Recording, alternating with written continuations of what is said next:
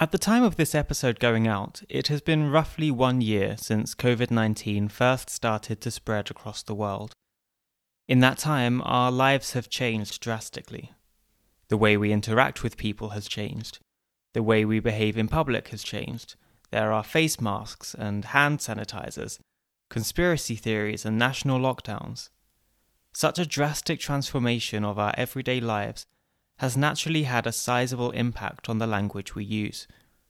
In English, words such as quarantine, furlough, and pandemic itself have become commonplace, and we've seen new words enter our lexicon, like covidiot, for someone who acts irresponsibly or recklessly in the context of the corona crisis. Of course, not only English has seen changes, but many languages, including German. And that's what this episode is about. We're going to be looking at how this pandemic has changed or affected the German language over the past year. So let's do it. Let's crack on with the show.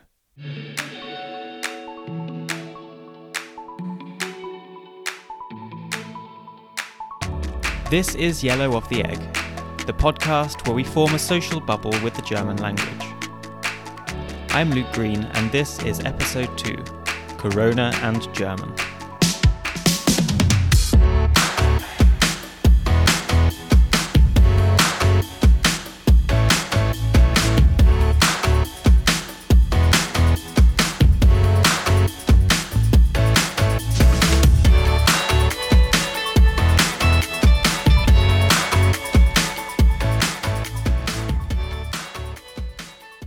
Has language changed? Well, yes, because language changes all the time. Whenever we enter new life circumstances, immediately that triggers a language change. Why? Because language is the way we do things and we interact, right? So that's always a reflection of our activities, and it's actually also a mode of carrying out activities. So immediately when there's a change in life circumstances, we change our language. Barbara Soukup is a social linguist working at the University of Vienna. She has an assistant professorship for the sociolinguistics of Austrian German and is currently working on a project investigating strategic language use in public space and the linguistic landscape. With the arrival of the new coronavirus in the German-speaking countries and regions, the language you hear and see started to change in accordance with these new circumstances. So, there's a list of vocabulary that has entered our language just for the reason that we need words to describe a new situation. We need new words, or we adapt old words. But, as long as we're doing new things, we need new words to describe their new concepts, new terminology. As long as you're a sort of, a specialist in something, or you're really into some activity, you're going to have special words for it. And now we're specializing in coronavirus, so we're going to have a lot of words for that. And we're going to, or hopefully not going to, corona parties or corona parties. That was not a thing, but now we know that's a thing. And it's not about the beer, right? It's about the virus. Now we actually know that, corona is also a virus, not just a kind of a beer brand. We're back to doing Hamsterkäufe. That was a thing of, the post-war years or something. We didn't know that was going to come back, but, eventually it did. We have new things that we couldn't imagine even a year ago, like Ausgangsbeschränkungen and Maskenpflicht. Like just a year ago, if you told us this was going to happen, we were like, yeah, no. Like nobody's going to do that. It's likely not many of us would have predicted what 2020 was to bring. And as such, we couldn't have seen this influx of new vocabulary coming. While language changes all the time, and we gain new words and lose others, 2020 was decidedly corona-centric when it came to lexical novelties. This is reflected in the German Wort des Jahres, the word of the year, which is announced annually by the Gesellschaft für deutsche Sprache, the Association for the German Language. We're collecting words all over the year because at the end of the year we're voting for or choosing a word of the year. This is Frauke Rüdebusch, a research associate at the Gesellschaft für deutsche Sprache. In addition to her role as an advisor on matters concerning first names, she conducts research into various aspects of the German language. The corona pandemic dominated the German language, as with many other languages, to such an extent in 2020 that over half of the top 10 words in this collection were related to corona in some way or another. There were words such as lockdown and triage, with Corona-Pandemie coming out on top as the word of the year. There were so many words to choose from though, with a sizable proportion of them being to do with corona. And within this selection of words, we have about 1,000 or 2,000 words that we have at the end of a year. We collect them in newspapers, in radios, in everything that we see around us every day. Among the words that have become popular over the past year are completely new words, or new uses of old words. Like frühlingshaft, which is actually an adjective. It's like spring-like. But frühlingshaft has become a noun this year in the context of, in the spring we had to stay at home, so it's kind of a Haft. When you go to jail, you are in Haft. So frühlingshaft is a new word which is converted from the adjective frühlingshaft to a noun with a completely different meaning and only understandable in the context of corona. Of course, who's to say that these words will actually last? Especially if they already existed as a word in other contexts, like frühlingshaft. You never know when corona someday will be past, and we will think of it, yes, as back then.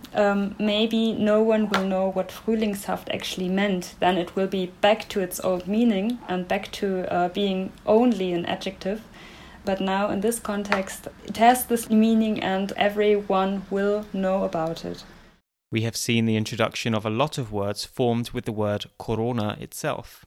There are quite a lot of new adjectives, not only formed of corona and a second word or corona and a suffix, but also like corona itself formed into an adjective. So you have Corona-bedingt, Corona-mäßig, Corona-frei, then there's Corona-haft, Corona-geplagt, but also you have, which is maybe not in a standard context, but more like in a comedy context, which is coronös.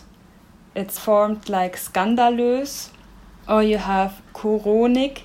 So corona is combined with the suffix ig, which is a suffix in many, many adjectives, lustig, and so on.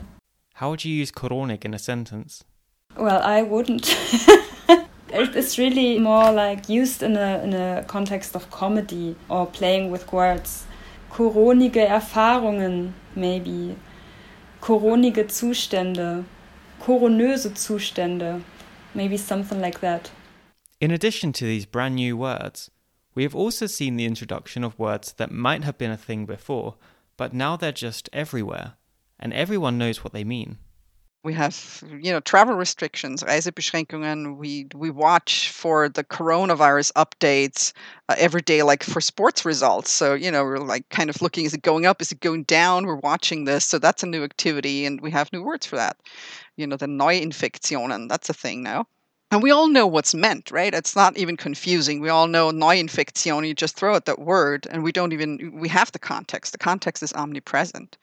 So we know how to interpret that. Even when you say the virus, there's no question what virus we're talking about, right? It's the coronavirus. It's always, there's like this linkage between language and context, but within the context we're in now, we know how to interpret even old words in new ways. We know which virus we're talking about. We're knowing which kind of infection rate we're talking about.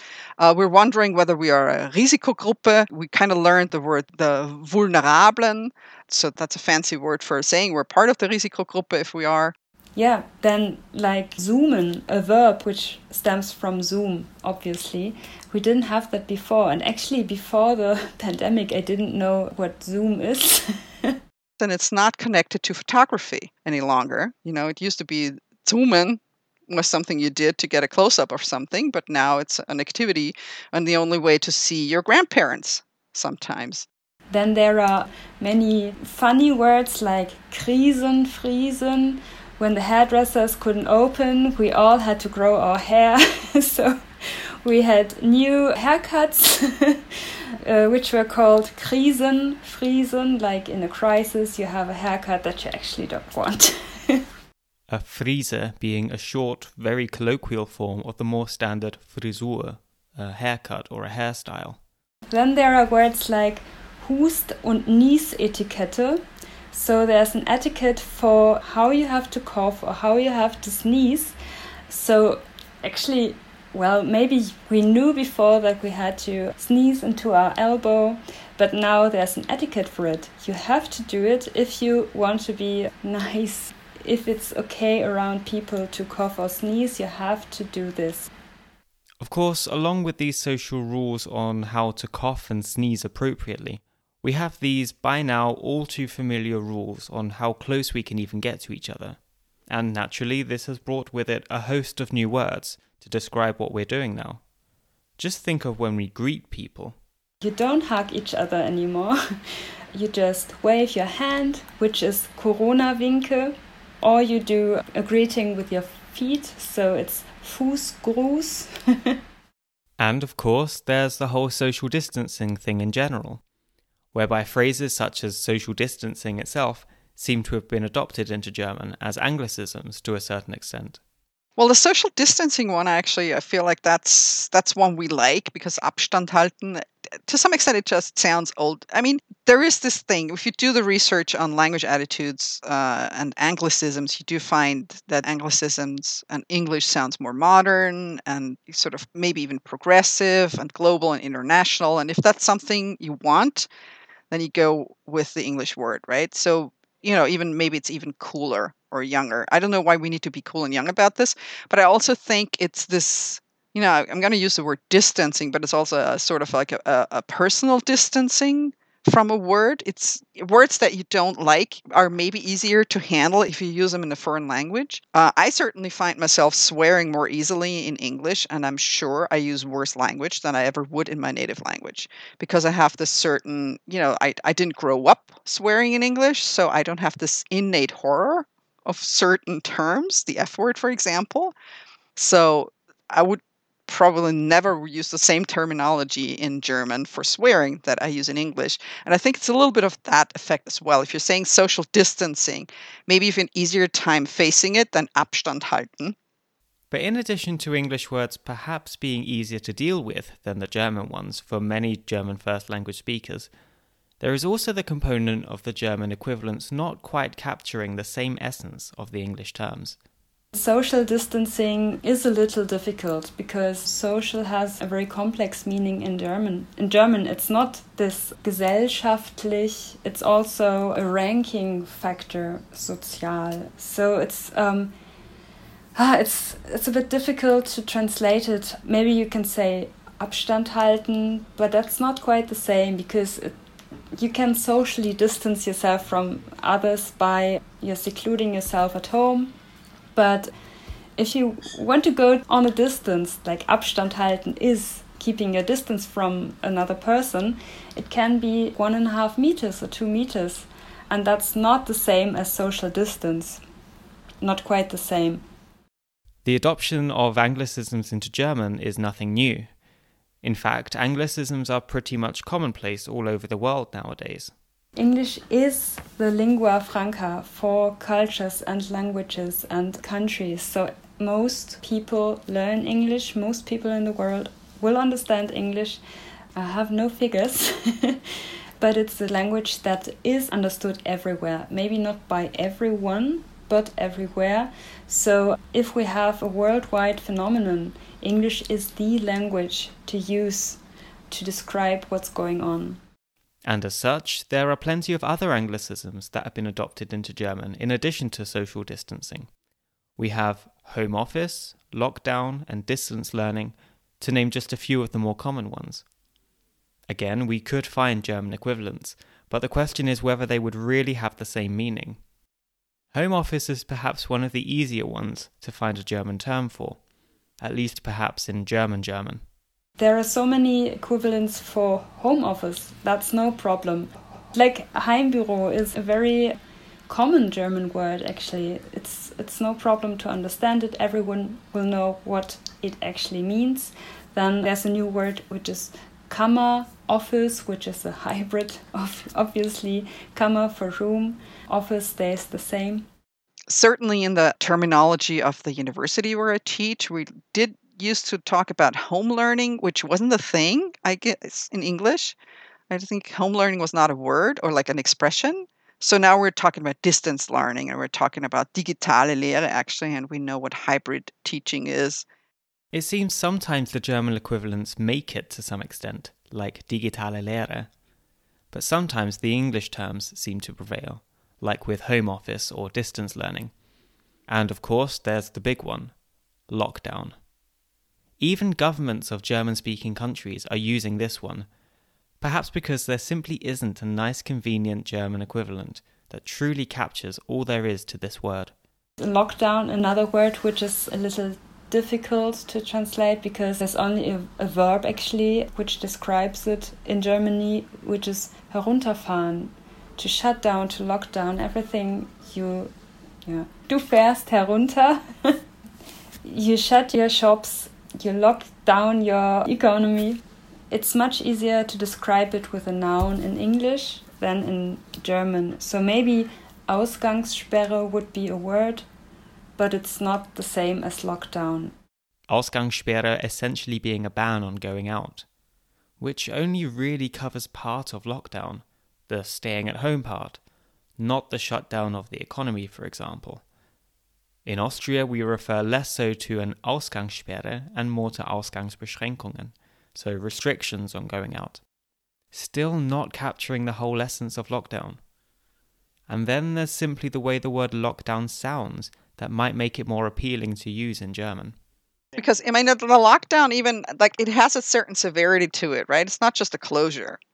It's a thing. There's like a machinery that does this. So there's like all these locks and bolts kind of that in the metaphor that get like, closed and locked. But, even myself, I just used it to describe what my kindergarten is going through. They're in lockdown. And that's it. You can't get in. But sometimes the anglicisms are used just because it allows for wordplay that isn't possible in German, such as one of my favourite anglicisms in the context of Corona. The mask has become a must-have. Get it? Because the mask is a must-have, so it's a mask-have? Puns aside, the masks that we all have to wear nowadays are a great source of new language material. In German, you can refer to them in everyday speech as Masken, just like the English masks. But we can hear a whole range of other terms for them, depending on the context and the region. There are so many words for the mask, which is like Schnutenpulli. Schnute is a word for the mouth in northern Germany, in the dialect up there.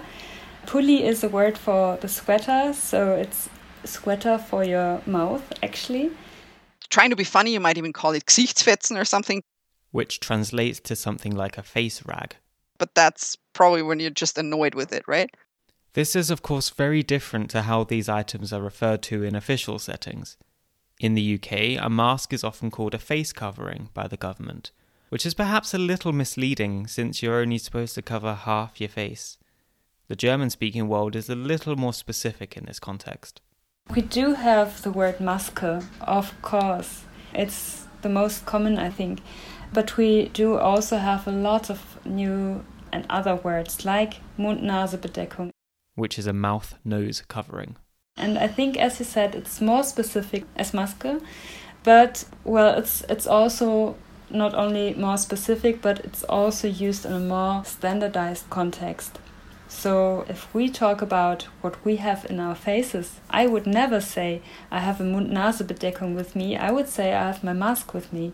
So I think it depends on where you use it, how it's used, if it's used to describe the Mund-Nase-Bedeckung compared to FFP2 Maske, for example, which is a more medical thing. This Mund-Nase-Bedeckung is the more common official term in Germany.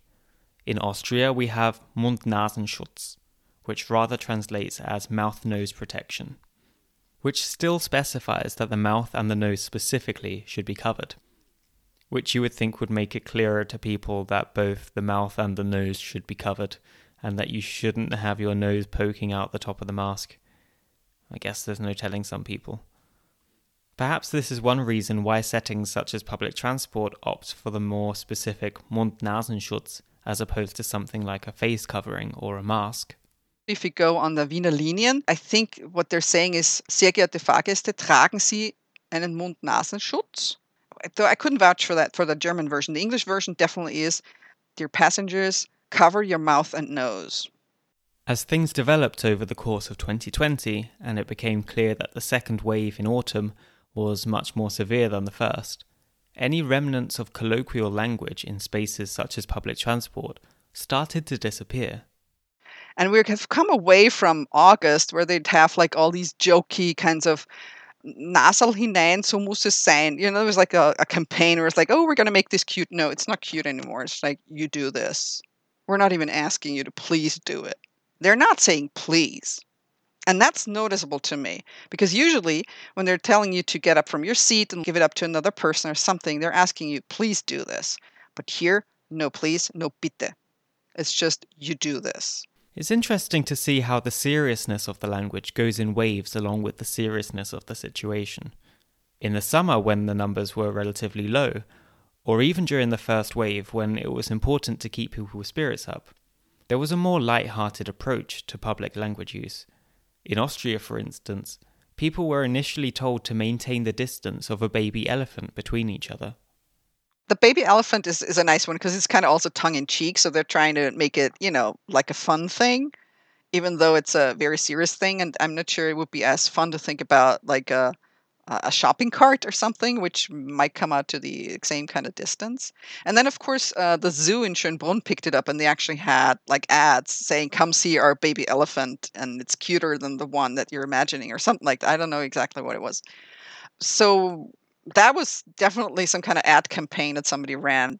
There were many advertising campaigns that played on things like keeping one's distance, like this baby elephant example. Or something like, Sie sind mit Abstand der beste Kunde. Which means you are by far the best customer. Again, we love the puns.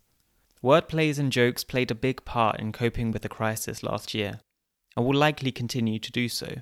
That is something that you can see in every crisis, not only the severe part of it, but also the part of it where this tension has to find its way out by making fun of it. To make people smile about something that's not actually very funny. The crisis seems to have put a magnifying glass over some aspects of language and has allowed us to create puns and jokes that wouldn't have worked before. In a similar vein, while people have always been interested in language and there have always been disagreements and disputes about what might be correct or grammatical, certain disputes have moved into the spotlight now that they have become more relevant, such as the grammatical gender for the word virus, virus. Some say das Virus, neuter, some say der Virus, masculine. You're likely to hear both in many contexts, but which is definitively correct? Das Virus is correct in the specific context. So, for instance, in a context among specialists. But it's also correct to say der Virus in a more colloquial language. Of course, the question as to which version is correct is itself not uncontroversial. Both der Virus and das Virus are given in various dictionaries as equally possible and correct, while some resources seem to prefer das Virus and give der Virus as a colloquial variant. Another dispute that has come to the forefront is the correct pronunciation of the German word for quarantine.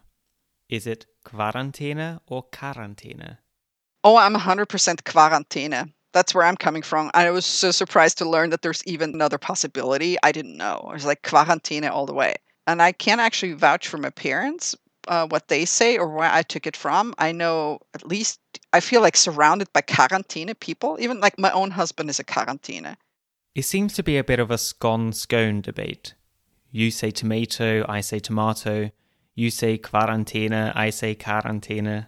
So we're at 68% Quarantäne and about 30% Quarantäne right now.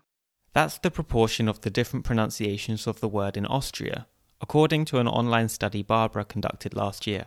The remaining 2% are, most of the time, they just have different orthographies for one of these pronunciations.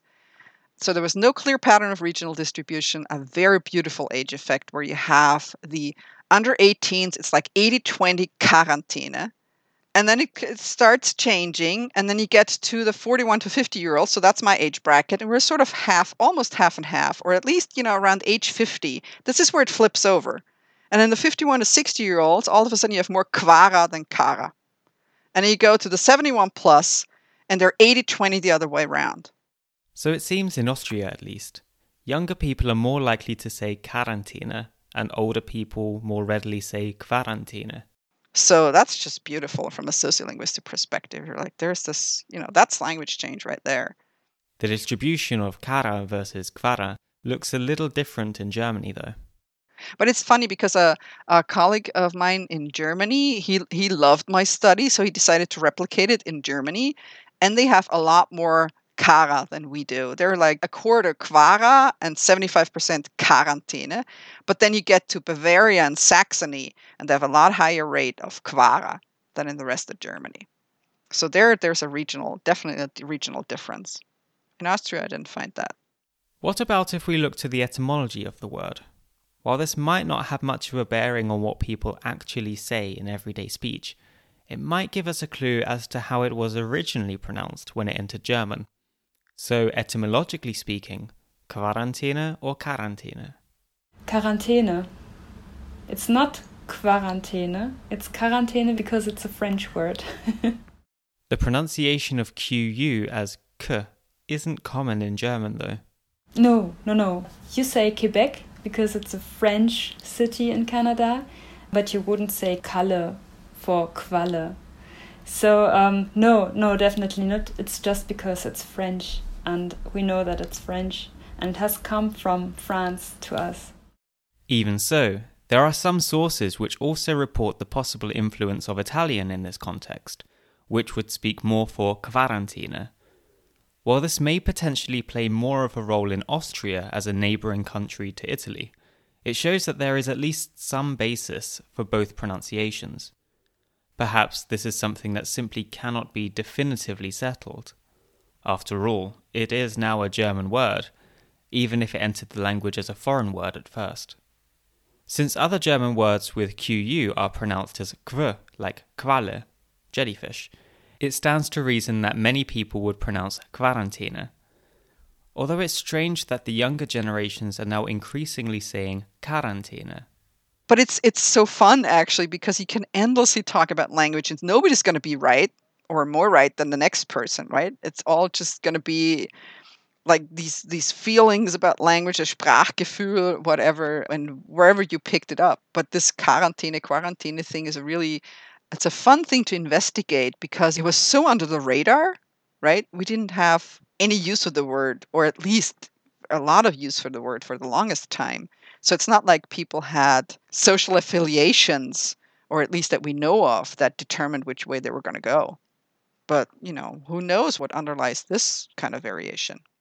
When we first started hearing about the possibilities of quarantine and lockdown, a certain sense of panic started to set in. And when the first lockdowns were announced, we saw all over the world as people started to panic buy and hoard items such as toilet roll, flour and yeast. In German, there is a great word for this, Hamsterkäufe. But what does panic buying have to do with hamsters? We do have quite some verbs which actually derive from what animals do, like schlängeln is the movement of the snake, or tigern is the slow walk of the tiger. And then you have hamstern, which is actually collecting things in your cheeks. That's what hamsters do. They collect food in their cheeks. So they go around and collect everything they can find. Then they have cheeks like big balloons. But then as soon as they are home, they can empty their cheeks and have a lot of food. They don't have to go out very often to collect new food because they have their food at home. So that's what people do today, and in the springtime we have experienced that as well.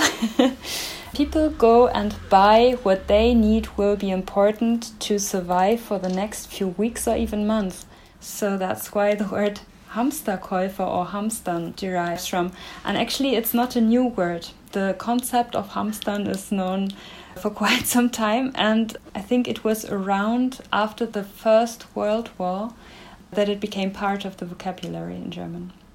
Well, I'm trying to think when we had the last Hamsterkäufe. I guess in the 70s, there was like the oil crisis. There was some going on where they had a little bit of maybe difficulty of delivering goods. But it was really something that I guess in my generation, we're thinking about the Second World War. We're thinking about Eastern Europe where they didn't have access to a lot of things all the time. But right now, did we think a year from now we're going to buy toilet paper by the ton? I don't think we did. There are a lot of things that we didn't imagine we'd be doing. And there are ways that we're interacting that we wouldn't have imagined before. Think of the ways we talk on the phone or write messages to each other nowadays. So we're asking about each other's health more, and it's sort of expected. My husband actually, he works in a tech firm. He used to sign off on the phone, like, stay healthy. That's not something we did a year ago. It was like, bye now, but it was not like gesund bleiben or something like that, right? Or you wouldn't even write that in the email necessarily, but now it's all pertinent. The phrase bleiben Sie gesund can now pretty much be seen or heard in any interaction where you need to say goodbye at the end.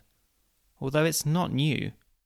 Well, you have heard it before, definitely. Maybe, if your pharmacy had a writing to you, or these magazines from the pharmacy, if you bought a medicine, or if you went to the doctor, or whatever, or if you had an advertisement on the TV, it said, bleiben Sie gesund, in the context of medication. But now, bleiben Sie gesund is an everyday phrase. You have it everywhere. Instead of saying bye, you say bleiben Sie gesund. Instead of ending your emails with viele Grüße, you say bleiben Sie gesund. So it has taken on in every context. And you almost feel like there's a gap if you don't put any reference to health and staying healthy in your emails. Of course, there's always the question of whether this will last. Will we be saying bleiben Sie gesund to people in emails 5 years down the line? Will we be talking about Replikationsfaktoren or triage when this is all over? Will words like exponentiell and Virozid fall back out of the mainstream vocabulary and go back to being specialized language? Will people know what is meant when we talk about baby elephants? Definitely, some words will last. We don't know which ones that will be. Like infodemie, I think, is something that might last. An infodemie being an infodemic, a pandemic of information, some being accurate and some being not so accurate.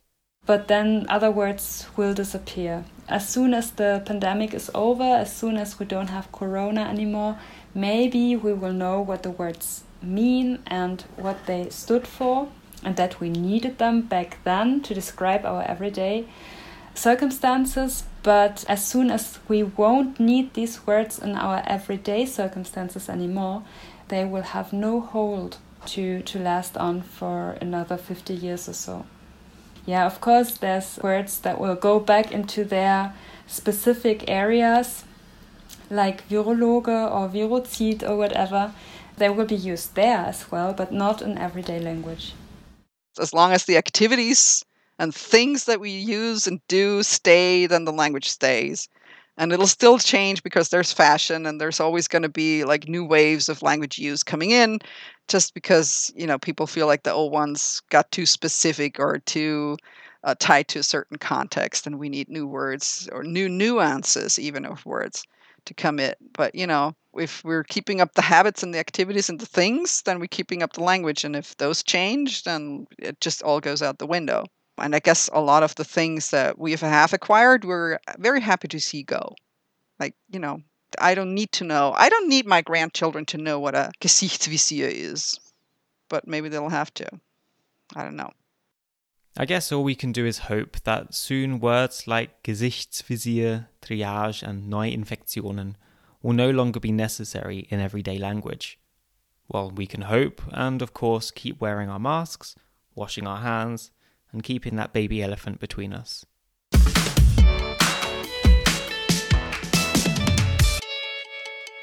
Thank you so much to Barbara Soukup of the University of Vienna and Frauke Rüdebusch of the Gesellschaft für Deutsche Sprache for joining me for this episode.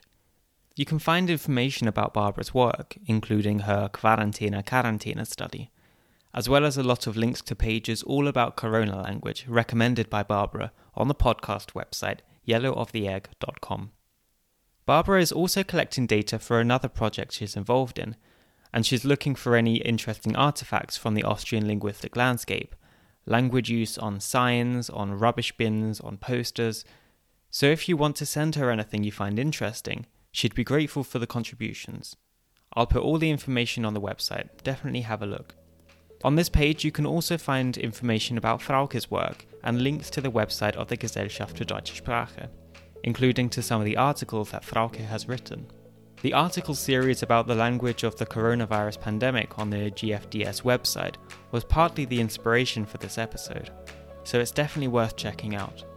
If you want to get in touch with me, you can find me on Instagram at YOTE-podcast, that's YOTE podcast, or you can send me an email at yellowoftheegg.podcast@gmail.com.